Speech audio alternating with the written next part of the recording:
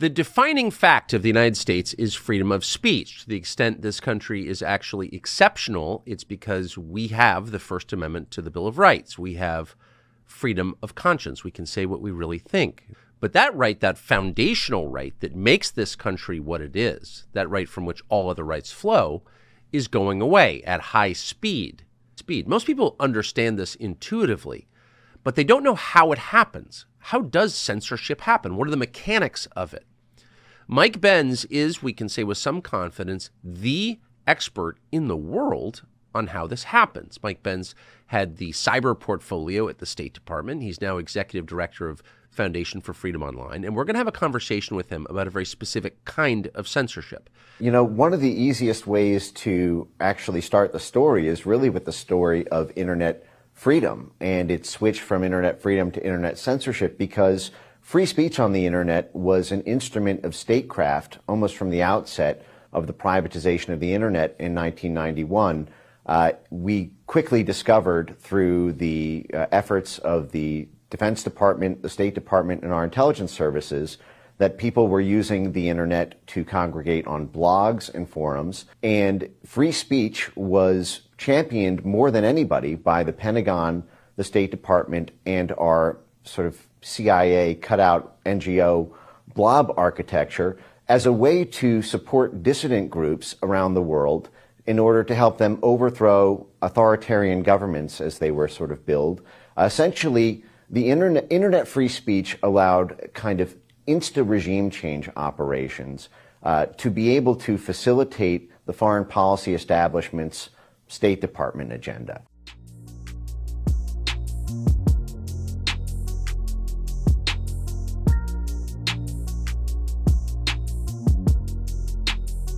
Welcome to What's Left, a political discussion challenging the mainstream left. I'm Eduardo Abarca with co-host teacher and socialist Andy Lipson and socialist Kenny Cepeda. We're online at what'sleftpodcast.com. You can find that link to our site in the episode notes where we found this episode. And you can also find my personal social media handle as at Don Eduardo Abarca on Instagram. And please subscribe, rate, review, turn on your notifications, and share your favorite episode where we found this episode. Thank you. All right, I'm having a hard time pronouncing today. Andy, why don't you take it away with the topic? Yeah. So what I sent something, we were thinking before this to talk about Zapatista struggles and indigenous struggles and things like that, which is something that will be coming up in a future episode. But on my way to Seattle, me and Brandy were visiting Seattle. My sister-in-law sent me an email that was from this guy, from Tucker Carlson.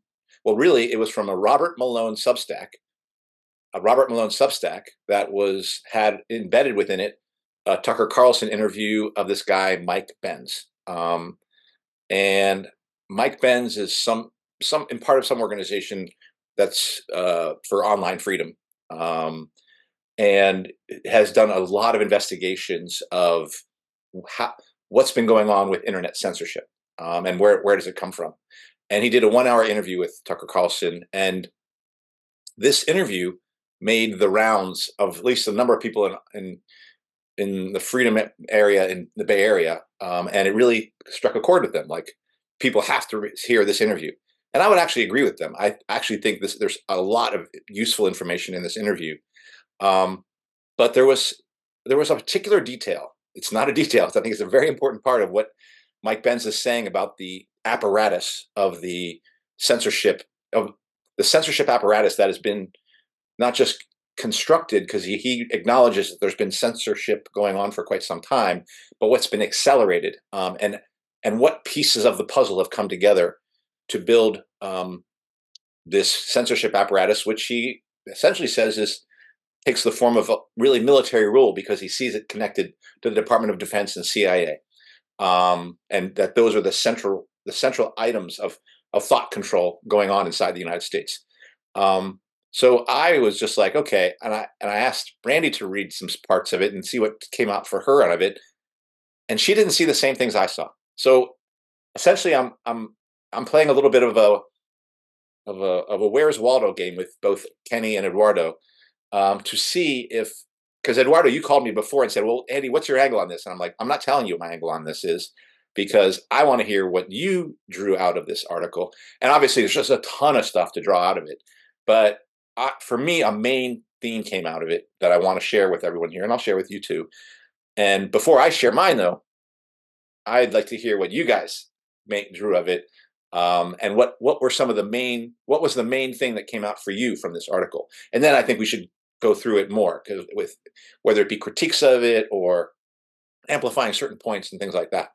But for me, a main thing definitely came out of it, but I'm going to withhold what that is until I hear from my comrades here. Should I go first, maybe? Go for it. Let's see. Well, I mean, the first thing I took away from it was that there has been voter or election meddling in other countries for a very long time. The internet has been useful in that way, right? We know that the internet was an innovation as part of the military. And election meddling by the United States in particular. Yes, that's what I meant to say. By the USA onto other countries.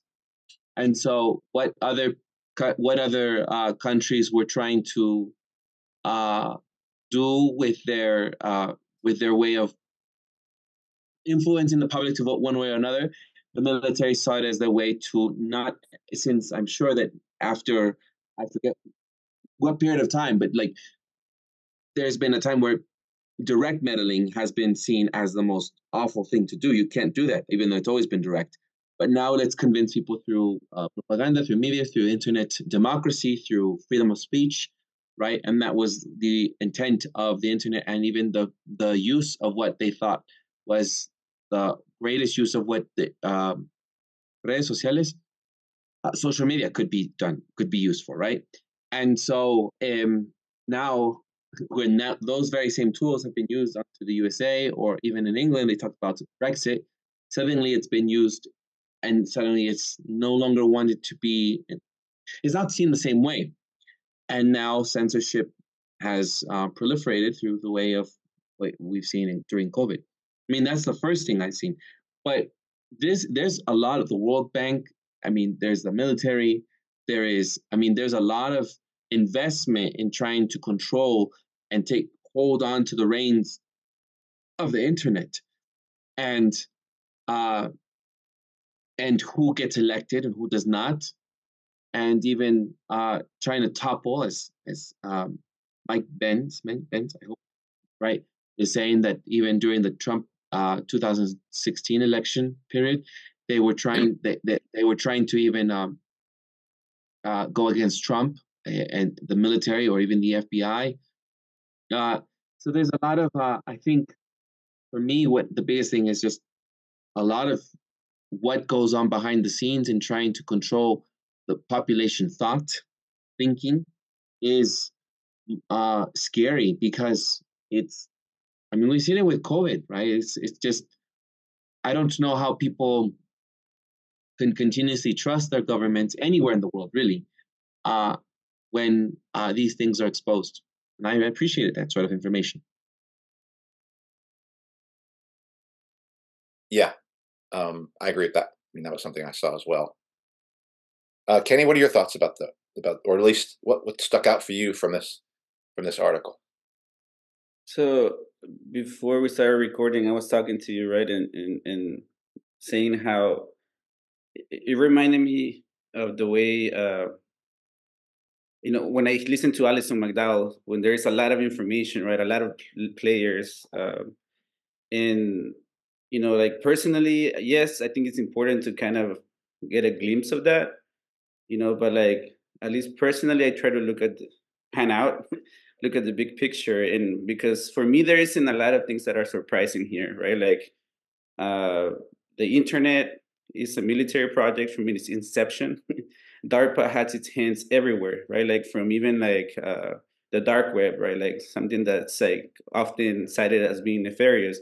They invented that. And, Mike Benz is saying that was created to aid opposition groups in certain countries to as a one more tool of manipulating political movements in another country and to have a say in the outcome. So that's not new to me, right? Like that's one more tool, right? Like there is also people like Jeffrey Epstein that are very useful, right? And there are Epsteins everywhere, right? Like that are part of the machinery that get people's hands dirty, and then these people get blackmailed into doing certain things and brought into the gang that way, right? Because in order to be part of the circle of the people who govern and rule, you have to have shit in like you're beholden to that group, right? Like we've talked about that. The thing that I do see is that there is an intensification, right? Like I think that you two had a very contentious conversation about the Russian involvement in the U.S. elections, and I think at the time this was very. I don't think the Russians had major influence on the American elections, and I think by and large there is like a disdain for people right wingers and or people not right wingers really people who see as that there's something wrong, and even though they are fed back into the system, Trump to me still represented some sort of like attempt to say fuck you to the system, right? And but again, so all that to say that this intensification of technology, I don't think it's a surprise. The U.S. doesn't, or people who rule the world do not plan from year to year.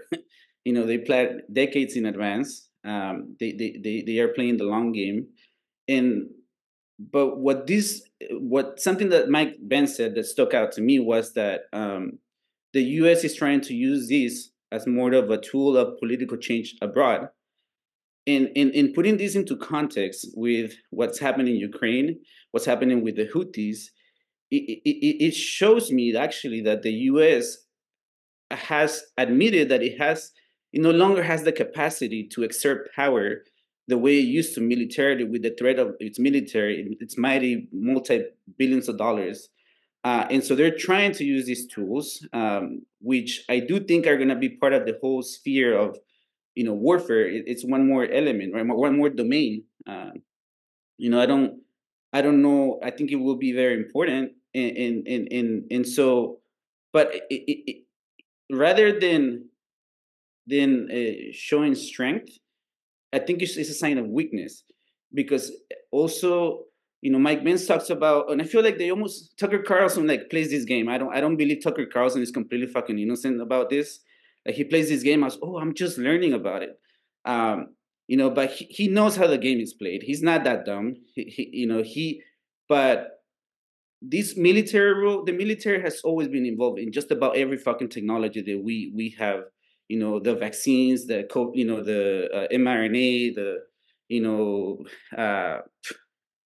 Tesla, SpaceX, Google. He cites a lot of these companies, right, as having some sort of link to DARPA in the military. And so, again, to me, the intensification of censorship in it's not something new either. There's been censorship in America. It's been done differently, but now it's being released in mass. In I experienced it through the Instagram when COVID was happening. But it does seem to some people like it's something new. I could see that in certain circles. To me, it's not. I do think we're entering a new chapter of how things are going to run. But it is a sign of weakness in terms of like the U.S. knows that it has to keep its population down because shit is bad. And they have to curate the reality even more. And I think these are instruments of curating what reality is, or at least attempting to do that, because the system is failing in so they have to be more actively involved in again, pardon my redundancy, curating what people see as reality in so that's for me what sticks out, and let's leave it at that for now. Yeah. Yeah. I mean, I think that one of the first things that did strike me from this was when he talked about how bringing in the CIA's use and dissemination of the free internet and working with Google to disseminate the internet freely abroad was never a free speech element. It wasn't about free speech. It was about the CIA and the US state controlling the hearts and minds of citizens outside their country. And they were going to use this. They were going to use this apparatus to essentially work outside of state-controlled media, whether it be Yugoslavia or Ukraine or any government, Egypt, Iran, any government they wanted to topple. They were going to use the free access of information that they give through the internet, a DARPA product. This is very important. It was, and when he talks about it here on Mike Benz, he basically says that was privatized in 1991, but starts in like 1969. So it was never to give people access to information. It was always an instrument of control. And in that case, they said it was an instrument of foreign control, controlling the foreign hearts and minds and pushing them into the possibility of destabilizing countries, making color revolutions abroad. And then he says, and then they started to run into problems, right? They run to a situation where they try to do something in the Crimea and they can't do it. And like their head fixing doesn't work in the Crimea. People in the Crimea voted for the Russians to come in or for, to get out of Ukraine and to be part of the Russian sphere of influence. And then he basically says, and then there were these populist movements, the Brexit and the Greek exit and Germany exit, that they were worried was going to turn into France exit and Italian exit. And then, of course, the Trump movement here and the anti-COVID movement here, populist movements taking place in the United States. And they were like, the US government had to figure out how it was going to turn this apparatus that he's claiming was only used externally, now is going to have to figure out how to use it internally. Now, I don't believe that that's actually something that they went, oh, how do we turn this external thing into an internal thing? I always believed that it was never free speech. It wasn't free speech in 1990s. It was never about free speech in 1980s. It was always about government control. I'm just going to say that. Mike Benz doesn't say that, but I'm going to say that in the same way that the internet was never free speech for when Google was disseminating it abroad, we have to understand it was never free speech, I believe, here. But then he says, well, how did the U.S. government had to figure out then, in light of what in order to have this mass censorship, it has to figure out how is it going to do this mass censorship, because most of its operations are run by the CIA and a global something else initiative, a small little organization that, well, not small, but connected to the CIA. And here's I guess first I'll ask a question. I'll ask you, Kenny. You listened to the interview, right? And Eduardo, did you listen to the interview or did you read it? Because there was an AI text of it as well. Which did you do? No, I listened and watched it. Okay. I wonder if it made it. I listened to the whole thing. I wonder if it's going to make a difference for us to read it. Because I'm going to show you the part. And honestly, this part that I'm showing you, for me, what I've just said and what you all have said is totally true. But that's not the most important part for me. And I want to see if it sticks out for you when I read it. And I think it's also very interesting to me that the freedom movement loves this thing. And I'm glad they love it. But I think it raises a challenge for them. And I'll show you. Let's see, share screen. So I'm kind of summarizing a part of this here. Here's what Mike Benz says. He basically says that when the United States tried to figure out how it was going to create this mass censorship apparatus internally and use it internally to deal with populist movements developing within the United States, mostly Trump movements, he's saying. But he also acknowledges it could be people like Bernie Sanders and people who are supporting Bernie Sanders. They initially started, they initially thought of doing mass censorship out of the State Department for the Global Engagement Center. But he said they couldn't do it. It was too small and too obvious that would just be like censorship. And then he said, then they thought about trying the CIA, but he said the CIA was foreign facing, meaning that it was directed towards outward opponents or outward world. And then there was the need of tens of thousands of people to do this mass censorship. And the CIA, that would not be effective in a clandestine operation. I'm kind of summarizing what he said. And then this is where it's an actual quote. They said they thought about trying the FBI for mass censorship. They said the FBI would be great, it's domestic, but the problem is the FBI is supposed to be the intelligence arm of the Justice Department. So where did they go? So essentially, and this is where I'm quoting directly from the text. So essentially what they said is, well, the only other domestic intelligence equity we have in the US besides the FBI is the DHS, Department of Homeland Security. So we are going to essentially take the CIA's power to rig and bribe foreign media organizations, which is the power they've had since the day they were born in 1947, and we're going to combine that with the power with the domestic jurisdiction of the FBI by putting it to the DHS, Department of Homeland Security. So DHS was basically deputized. It was empowered to have the combined powers that the CIA had abroad with the jurisdiction of the FBI at home. And essentially, on the heels of a CIA memo on January 6, 2017, and the same day, DHS executive order on January 6, 2017, arguing that Russia had interfered in the 2016 elections, and a DHS mandate saying that elections are now critical infrastructure, you had the power within the DHS to say that cybersecurity attacks on elections are now our purview. And then they did two cute things. This is still quoting. One, they said, mis, dis, and malinformation online are a form of cybersecurity attack. I remember that. I remember we talked about it and thought that was craziness. They are a cyber attack because they are happening online. And they said, well, actually, Russian disinformation is actually protecting democracy. Let's see. And they said, well, actually, Russian disinformation is by fighting Russian disinformation is actually we're protecting democracy and elections. We don't need a Russian predicate after Russiagate died. So just like that, you had this cybersecurity agency be able to legally make the argument that your tweets about mail-in ballots, if you undermine public faith and confidence in them as a legitimate form of voting, was now you were conducting a cyber attack on U.S. Critical infrastructure, articulating misinformation on Twitter, and just like that. Let me go from here. What ended up happening was in advance of the 2020 elections, you had essentially never Trump neocon Republican DHS working with essentially NATO on the national security side, and essentially the DNC, if you will, to use the DHS as the launching point for a government-coordinated mass censorship campaign spanning every single social media platform on Earth in order to preen the ability to dispute the legitimacy of mail-in ballots. So DHS was simultaneously in charge of the administration of the election in many respects and the censorship of anyone who challenged the administration of the election. And again, they could go well beyond that, but this was just in terms of election fraud. What I'm essentially describing is military rule. And so I'll ask you guys, does anything seem interesting to you guys about what feature is prominent in U.S. mass censorship? I guess it's interesting. It's the fucking Department of Homeland Security. Yeah. The same people building this border wall.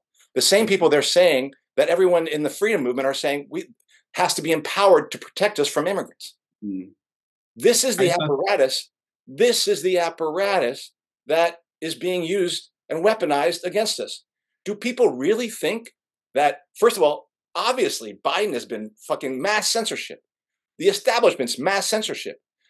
Trump is going to be mass censorship because the Department of Homeland Security is what the CIA and FBI saw as the only legitimate wing for coming in and using mass censorship against its own population. Not that the CIA, I mean, he acknowledges CIA is knee deep in controlling media and things like that.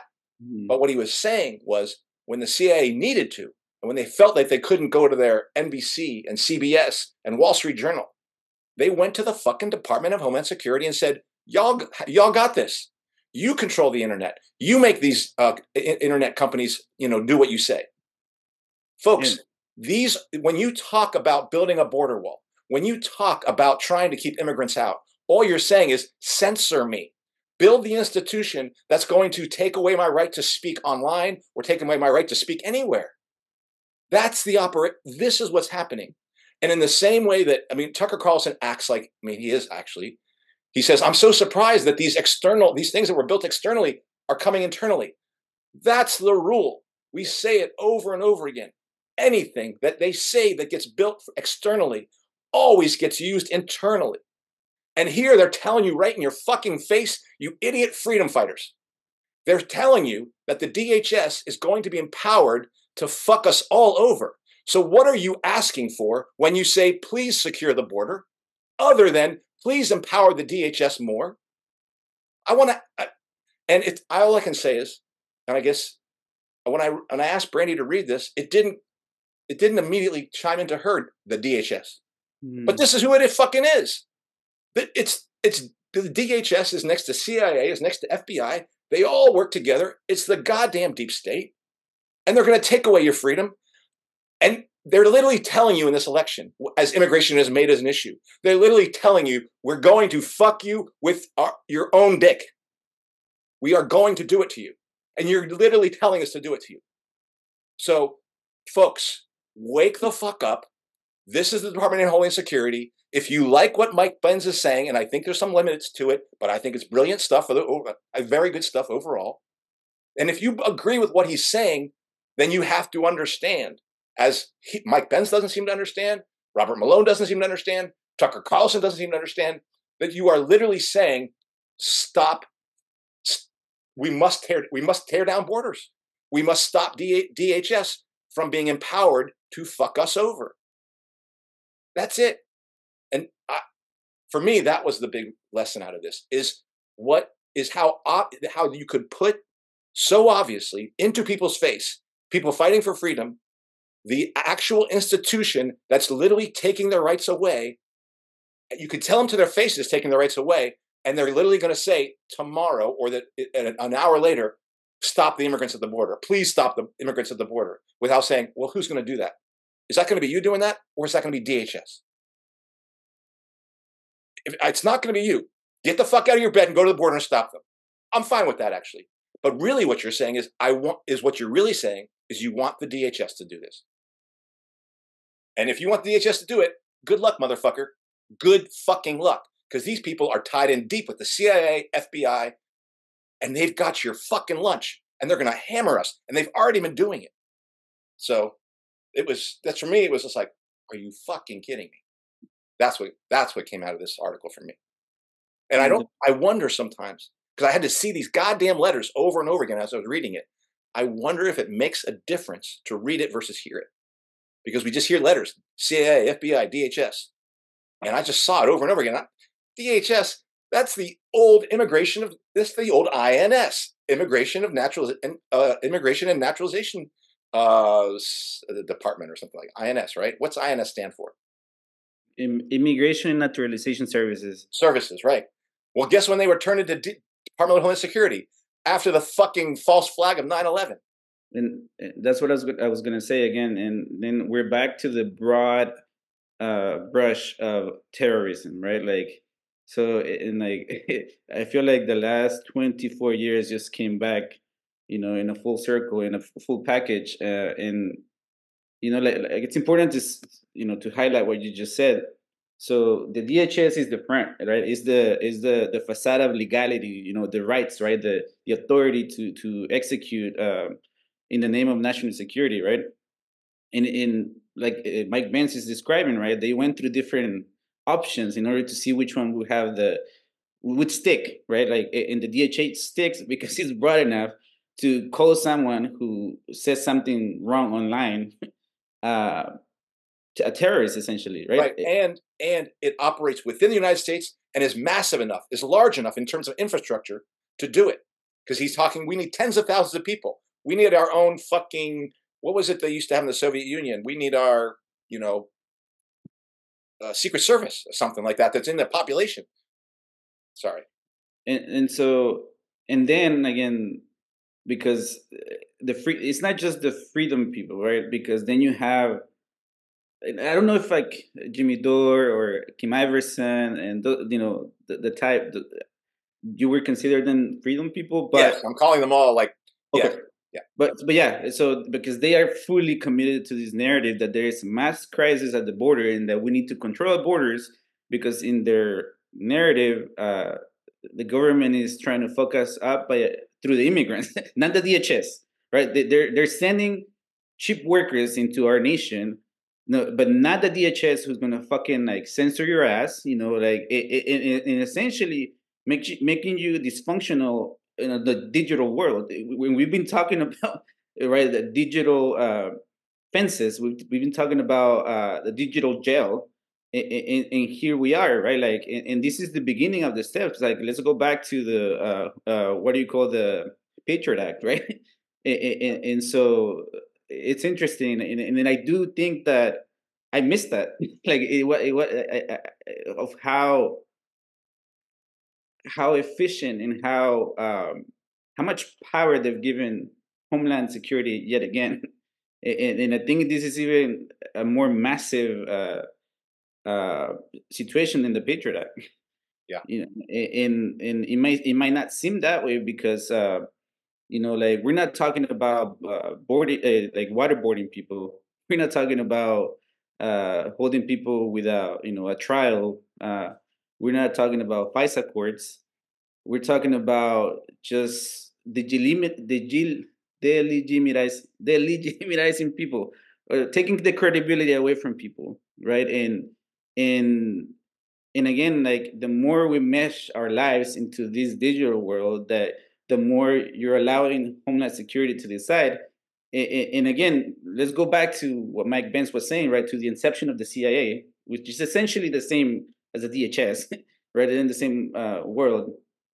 So what's the fucking difference with like other countries, right? Where we say that the military, is ruling people, right? And we talk shit about them. What is the difference with China and in North Korea, in Cuba and Venezuela, and you know, we just I think that's the magic, though, right? That's why they go through these attempts of um, legitimizing their justifications, right? Like they're to give power to Homeland Security through, for preventing attacks of terrorism from the Russians or from the fucking immigrants, right, at the border.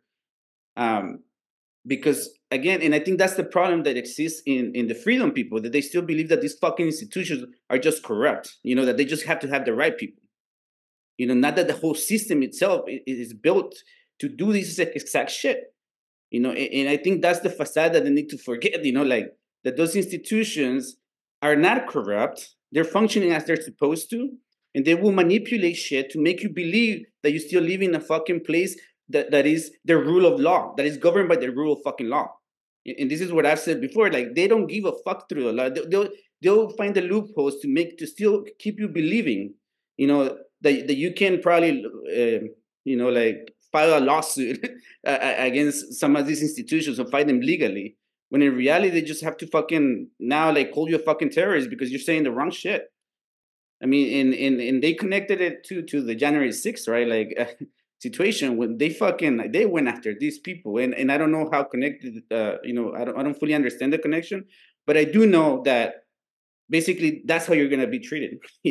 A person who is trying to overthrow the government when we know that whole thing was a facade now. But now we're talking about on anything that you do online.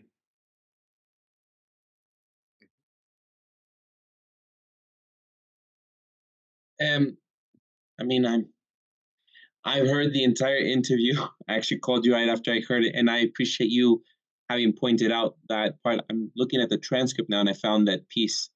And I'm doing a little side studying on the border and tech because I know that that's an episode we're going to do soon, and I feel a little bit of a pressure of needing to lead that episode, just as I did with sex tech. And so I want to be really prepared for that episode. And I hope people will be awaiting that episode.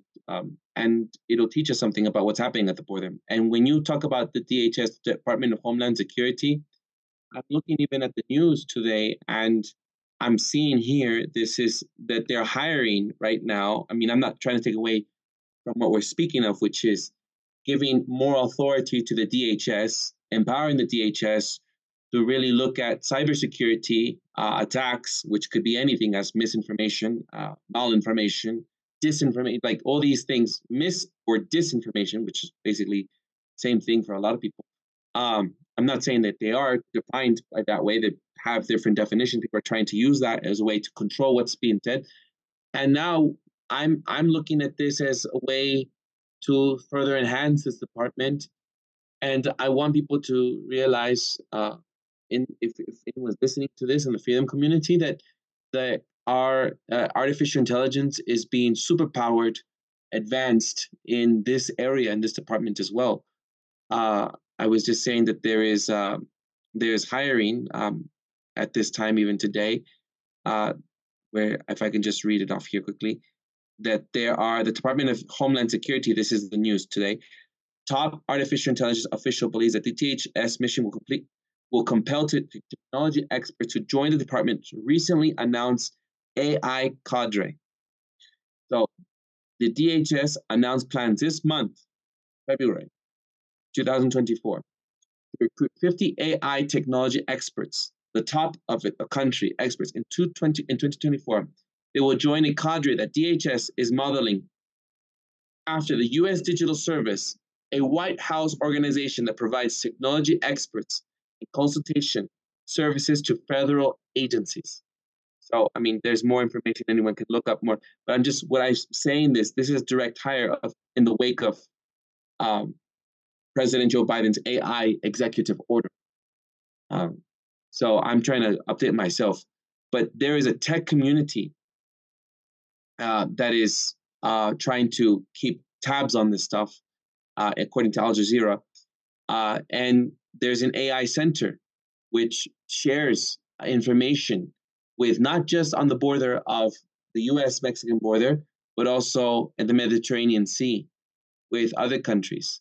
So, I mean, what you pointed out, Andy, is just, to me, it's like the immense power that the DHS is just growing. And I think maybe I think it's after 9/11 more than any other time. And then you have it further being growing during prior to lockdowns, I think, now that Mike Benz is saying, according to what I'm seeing, and then exacerbated with the lockdowns. So, I mean, I guess I'm just trying to assimilate, trying to register. I'm just trying to register everything that is now. The DHS has so much power. I didn't realize, even with this interview, how far we're going. Yeah, and it's it's not so much I mean, the DHS is just another wing on the bird, or another arm of the octopus that has CIA and FBI and NSA. It's just another wing. It's like, which feature of control do they want to exercise? Do they think they can use to exercise control externally and internally? It's got a budget of like 124 billion per year. I think how much it was this year. I guess I just want to remind people that when they call for protecting the border, you are calling for more funding for the DHS, more empowerment of the DHS. So what are you calling for? Do you really understand what you're doing? Like, obviously, we all here, we're open borders people. First off, the U.S., there is no part of the establishment that's open borders. Every part of the establishment has been using Department of Homeland Security to, quote, defend its homeland, all right, from terrorism. And that's the first raison d'etre they had, was to keep ISIS from across the border. And again, the whole notion of how they controlled Twitter and controlled online, ISIS was used as a big part of that, to say we didn't want to allow them to use, we don't allow people to use the internet as a way of gaining ISIS members and things like that. So they always use these boogeymen, all right, to exercise control. And it's just, for me, I want to hear from people who disagree with us about open borders, about the idea that we have to take down borders, and we understand that that's taking, and in doing so, we're taking a giant tool out of the hand of the state. Well, Mike Benz is telling you to your face that we are right, and that Andy, Eduardo, and Kenny are right, that your enemy is DHS. It's not your friend. And when you go into an election cycle shouting for stop the immigrants, you are essentially going into an election cycle saying, censor me, repress me, take away my right to speak. That's what you're doing. And Mike Benz is literally telling you that, even if he doesn't quite gather it. So I don't know what to say to people. And I think that also buying into that deflection, right? That the crisis is at the border, and not that the this move by the, the coercive apparatus, right, of the system of the capitalist system, Yeah. it's acting this way because not the border crisis, because the fucking system is in crisis, and because it is evolving, it has to change, and in order to continue to do the shit that it has to do abroad, at least in my view, it has to continue to maintain its own population under control, right? Like and so like I mentioned earlier, like I think curating reality is one aspect, right? And direct like control over what the fuck you say and how you say it, and you to modify your behavior, right? Because like a lot of people will react to this, subconsciously. I think, right? Like, oh, like not necessarily see it as a direct threat to the fucking literal freedom, of your mind, of your body, of your being in this society, in a system under crisis. And so, again, like I want to bring attention to that. The crisis is not the fucking border.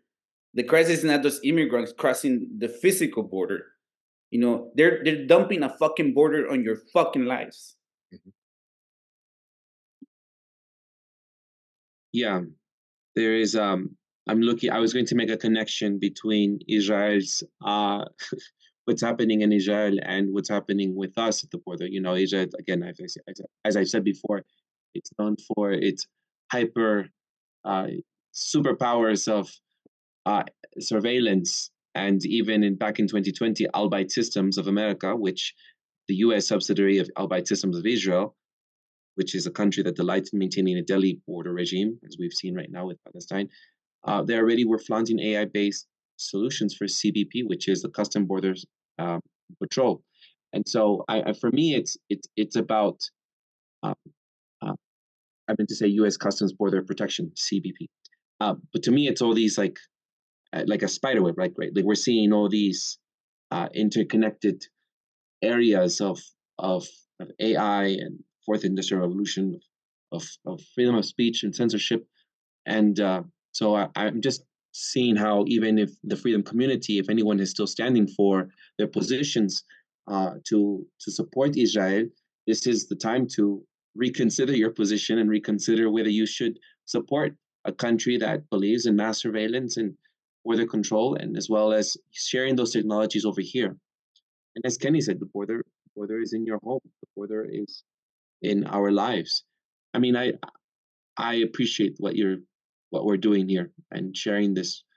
Um, I, there's an AI center that is being developed even now as we speak, uh, with more technology that is going to be shared.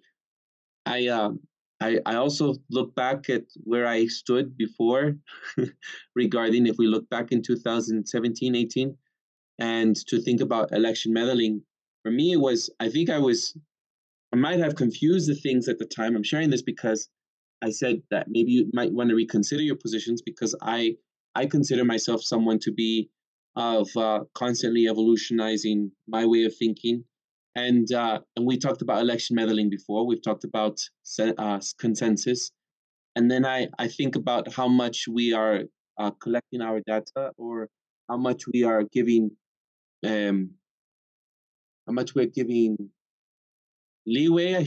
I'm trying to find a word, or we empower arms of the state to control what we say online or what we do, because of what we believe election meddling, which is what has always happened, right? Like with RussiaGate, uh, it's like, oh my goodness, election meddling is happening, and that's awful.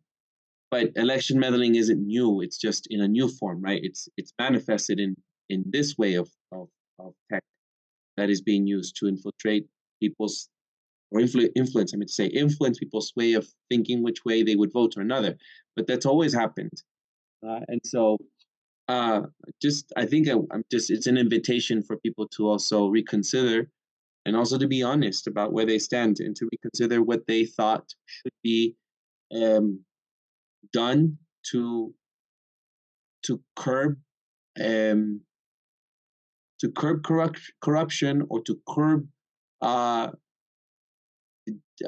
curb misinformation. I guess I'm not sure how to share that, but at one time I had thought that what the biggest enemy was to not allow people's social media to be sort of influenced by other state powers, but it's always happened, and we're seeing it even with his own country.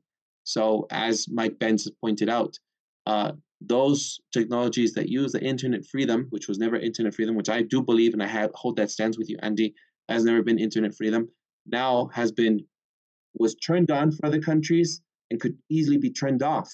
Yep. And that's exactly what this was. That's exactly what this is now happening in this country. And Tucker Carlson, as you say, I think is hypocritically being surprised by it. And yeah, I think now we're seeing the effects of that here, where now you have this switch on and switch off, and now it's being switched off to, if you're not in the direction that these the state wants you to go to, as we've seen with COVID, with so many other examples. 9/11, for example.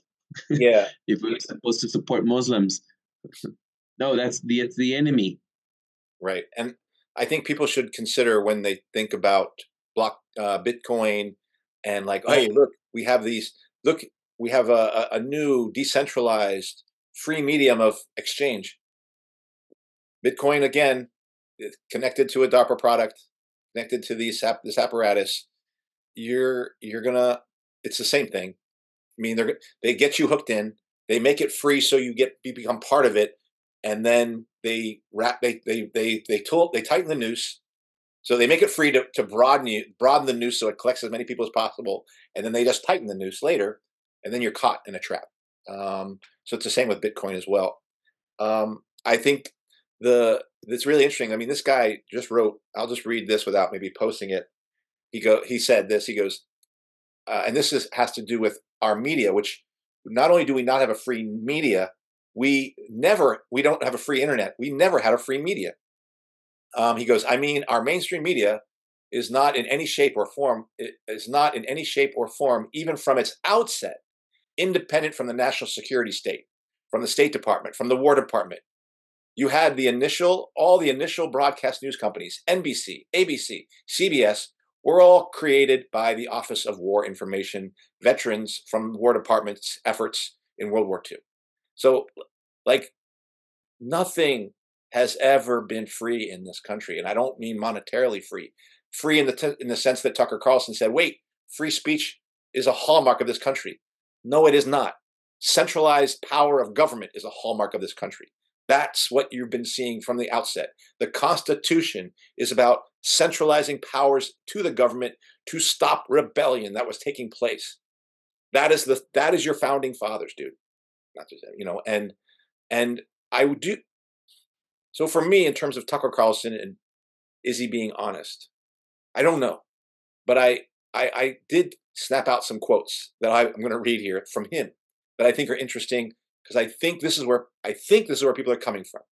And so these were question quotes he had, and I think I'll just read them.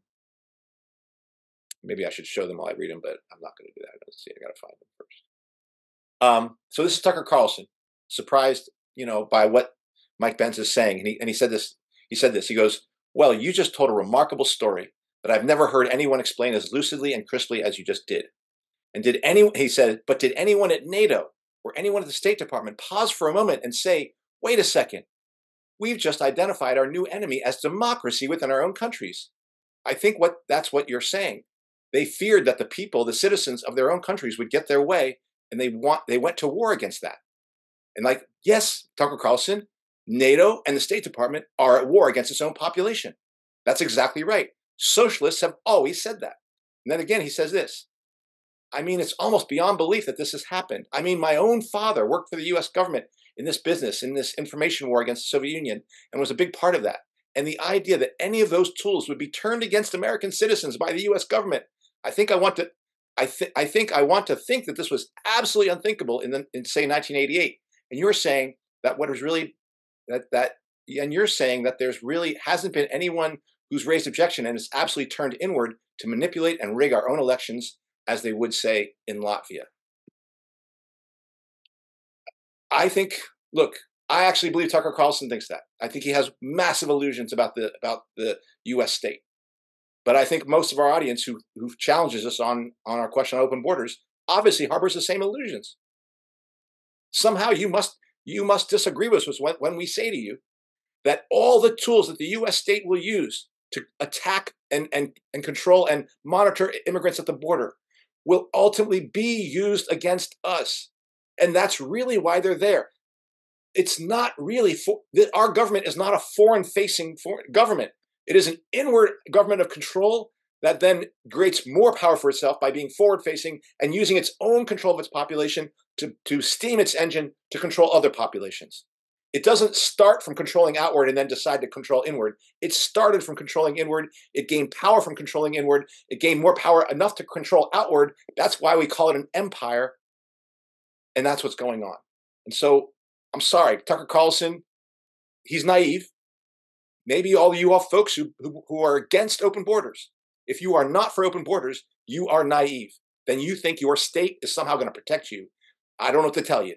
They're trying to fucking vax your ass and kill you with it. And you still think they're for you.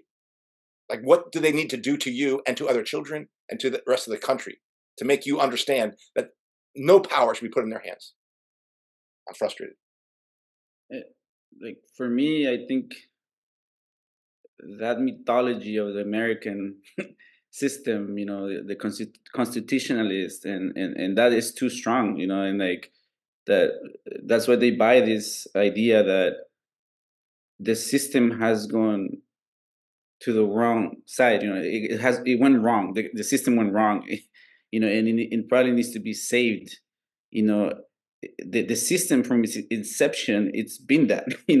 It's been what we're seeing. What it's happening now again is like it's a system in crisis that is being challenged, by other powers, and it's going to have to clamp down on its own population more, because its own population is not seeing that the illusions of the American dream, by and large, there is a good percentage, right? Like Jeff talks about that, like the top 30% who have proximity to the rulers of this, nation state.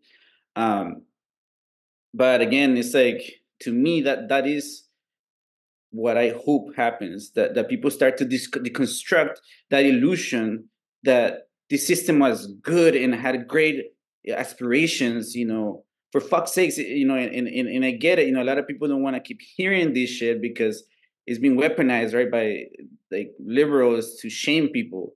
But we were fucking from its inception. Even Joe Rogan knows this, that as he said in a clip that I saw, that the more he learns about Native Americans, the more he realizes that the shit that we call battles were fucking murders, but we call them battles.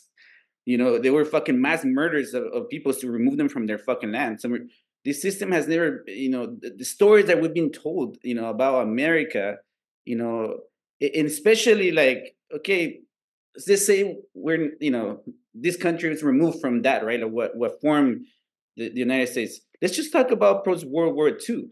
Here's Mike Benz telling you how the fucking entire media, left, right, center, whatever the fuck, was created, right, in order to control people. And you share that quote. I don't remember the name of that guy, Lipson, the former CIA. Oh, God damn it. Old person. Dempsey, no. William Casey. And, what did he say? He said that, we will know that our information, that our information tool is complete. Our information project is complete when everything the United States population believes is a lie. And the more we dig, right, like whether it's vaccines, whether it's about the inception of our free quote unquote media, our systems of democracy, the more you dig, it's like the more you find the lies and the facade, and again, for me, the hope is like, forget the fucking mythology of America. in not to save, like someone else. It's like, look at what's happening now, in this system. It's gonna come. It's becoming. It's strangulating harder and harder and harder because it's gonna have to. And I guess this nation already saw the Red Scare, right? The McCarthyism, and some people quote that as like an episode on America and like as a little flare up. But I mean, who decides what is right and what's wrong, right? It's not us. Under this system, this states, these rules, the DHAs, the CIA, the FBI, which they're all just the coercive apparatus of a violent system, and again, like, we are on the same boat, you and those fucking leftists that you might hate, like, because they say ridiculous shit. By and large, 70% of the population is on the same fucking boat. And so again, we have to see through the shit that we're constantly fed, and when I mean like the Tucker Carlson, I think he's honest in some, and it's hard to know that. It's hard to know. I think he is putting out a lot of information right out there that may not be posted somewhere else. I do think he's delusional, or like he doesn't understand certain things, the way that I understand them, right? And I guess what I'm trying to say is that going back to what you said about it, you said this, and I wanted to comment on. You said we have to say what is true. You said something like that earlier, and I think that's what it's gonna come down to. That to not be afraid to say what you think, not because you're right, not because you're right and you have all the fucking facts. Because we've talked about psyop operations, right? Like we all have shit that we think it's right, and we have to deconstruct. And it's not gonna happen by ourselves, and that's gonna happen with our egos, like, and just shaming fucking people. You're a stupid dumbass. No. It's gonna happen through conversations and debate and doing what you've done about it, right? Like we've all done. In analyzing our positions and being honest. That's what you said. Like being honest, what we mean, because I think that's what is gonna. That's the most dangerous, corrosive thing about this censorship, digital censorship. It's a fucking panopticon that is gonna change human behavior, and people are gonna be, not dishonest, in order to not get in trouble. And so I think that's the part that is gonna be even more necessary to keep fucking speaking your truth, and I hope fucking Tucker Carlson is. But even then, even if he's not, my job is my job to fucking dig. It's my job to take responsibility for what I think. To stop letting this fucker feed me the shit. So to understand that when they're selling me something that is constant, it's probably a fucking lie. Because we've talked in past episodes. That's where I start. That's my process, I guess. When I hear something that is just I'm being bombarded with, I'm like, this is a fucking lie. What's really happening behind this? And again, it's in every tentacle, because I do think there is certain people who think that because you're on social media, it's different than watching MSNBC, than watching Fox News. No, it's not. They have their tentacles in every fucking medium of information. There might be some people that might question Mike Benz. I know that there are still some folks on the left, or even Tucker Carlson's, whether they're spitting out facts or not. There is a fact sheet of President Biden's issues executive order on safe, secure, and trustworthy artificial intelligence, signed the 30th of October. And in that fact sheet of his executive order, he talks about the DHS's applying the infrastructure of other departments to combat cybersecurity. So this is straight from the White House's website. So if I'll just read it here so people don't think that this stuff is being made up. So this is a long list of fact sheets, and it's all a landmark executive order to ensure that Americans lead the way in seizing the promise and managing the risk of artificial intelligence, right? And just to go to what we're speaking to, because there's a lot that you could read there and we could dissect. One of the points, the bullet point is establish an advanced cybersecurity program, which we're talking about, to develop AI tools to find and fix vulnerabilities in critical software. And the other one is another one, develop standards, tools, and tests to help ensure that AI systems are safe and secure and trustworthy. The National Institute of Standards Technology will set the rigorous standards for extensive red team testing to ensure safety before public release. And here it is. The Department of Homeland Security will apply those standards to critical infrastructure sectors and establish the AI Safety and Security Board. I mean, they're taking a load of work. And these are to combat the threats of cybersecurity risks. And it talks about other threats too, but I'm just speaking to what's relevant to what we're speaking of this episode right now.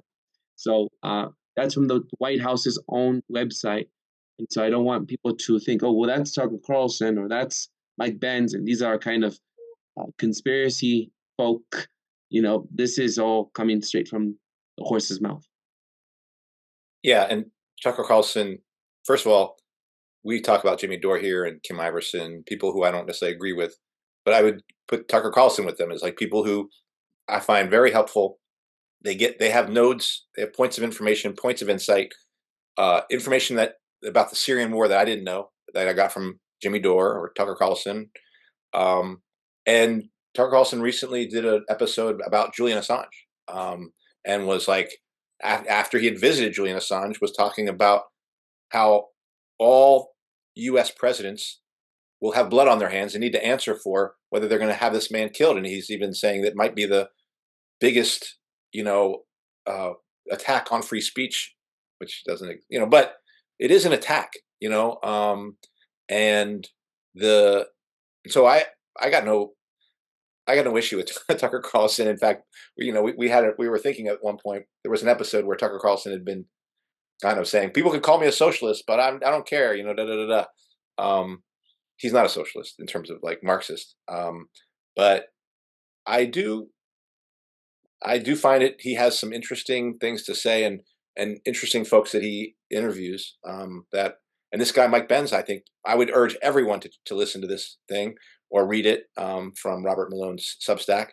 I actually appreciate that Robert Malone put it on as something to read, because I think it did come in differently from that.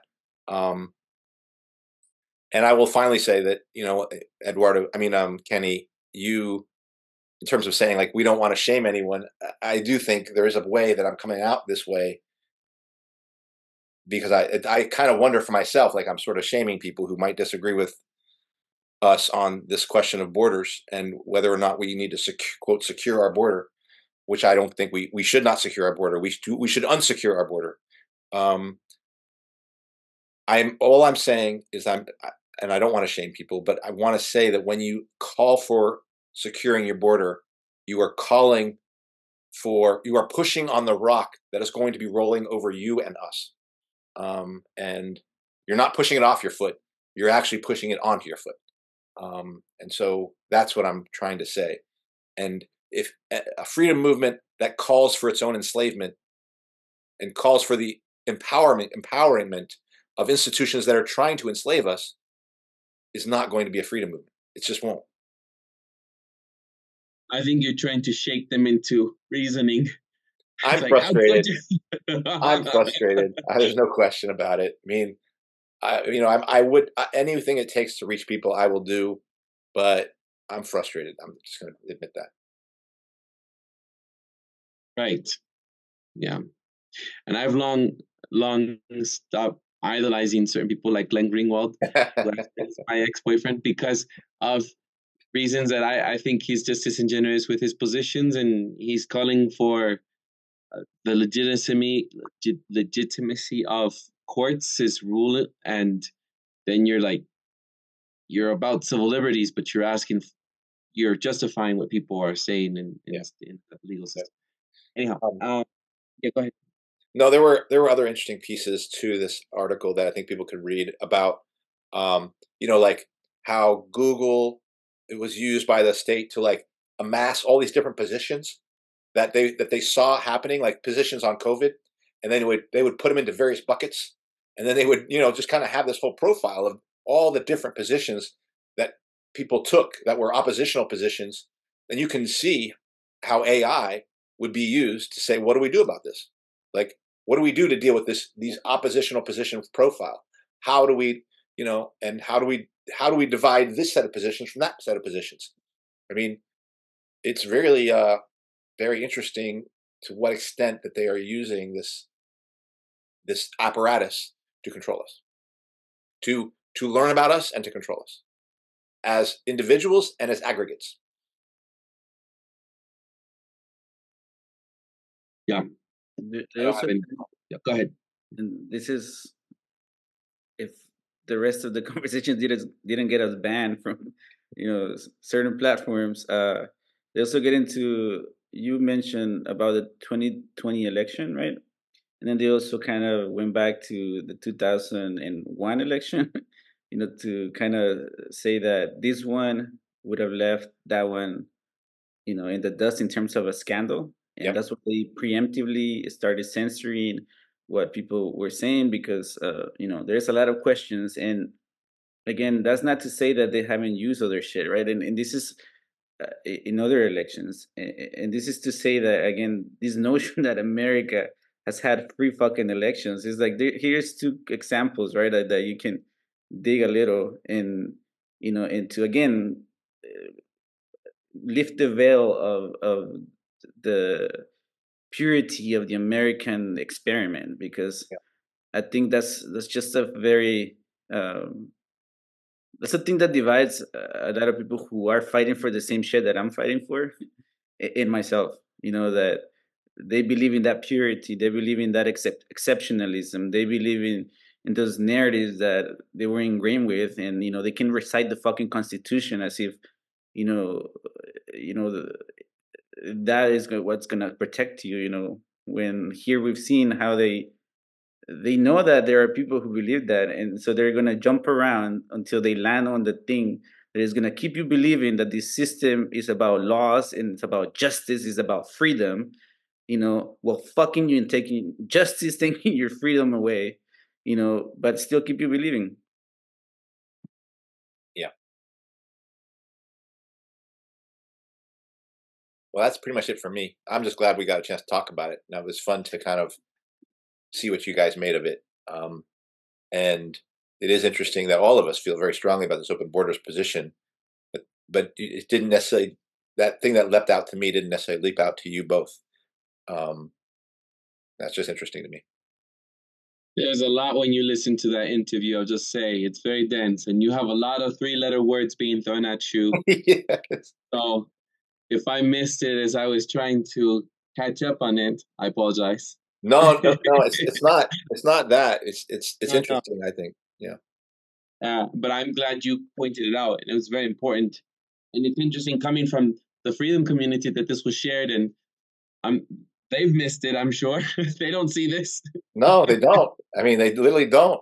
And I don't know. Maybe they have an argument even to say to me. Maybe there'll be somebody who can write that. This is why it's not a contradiction. But I don't understand. Somebody's gonna have to, please, somebody who disagrees with us about open borders, please tell me how this is a contradiction.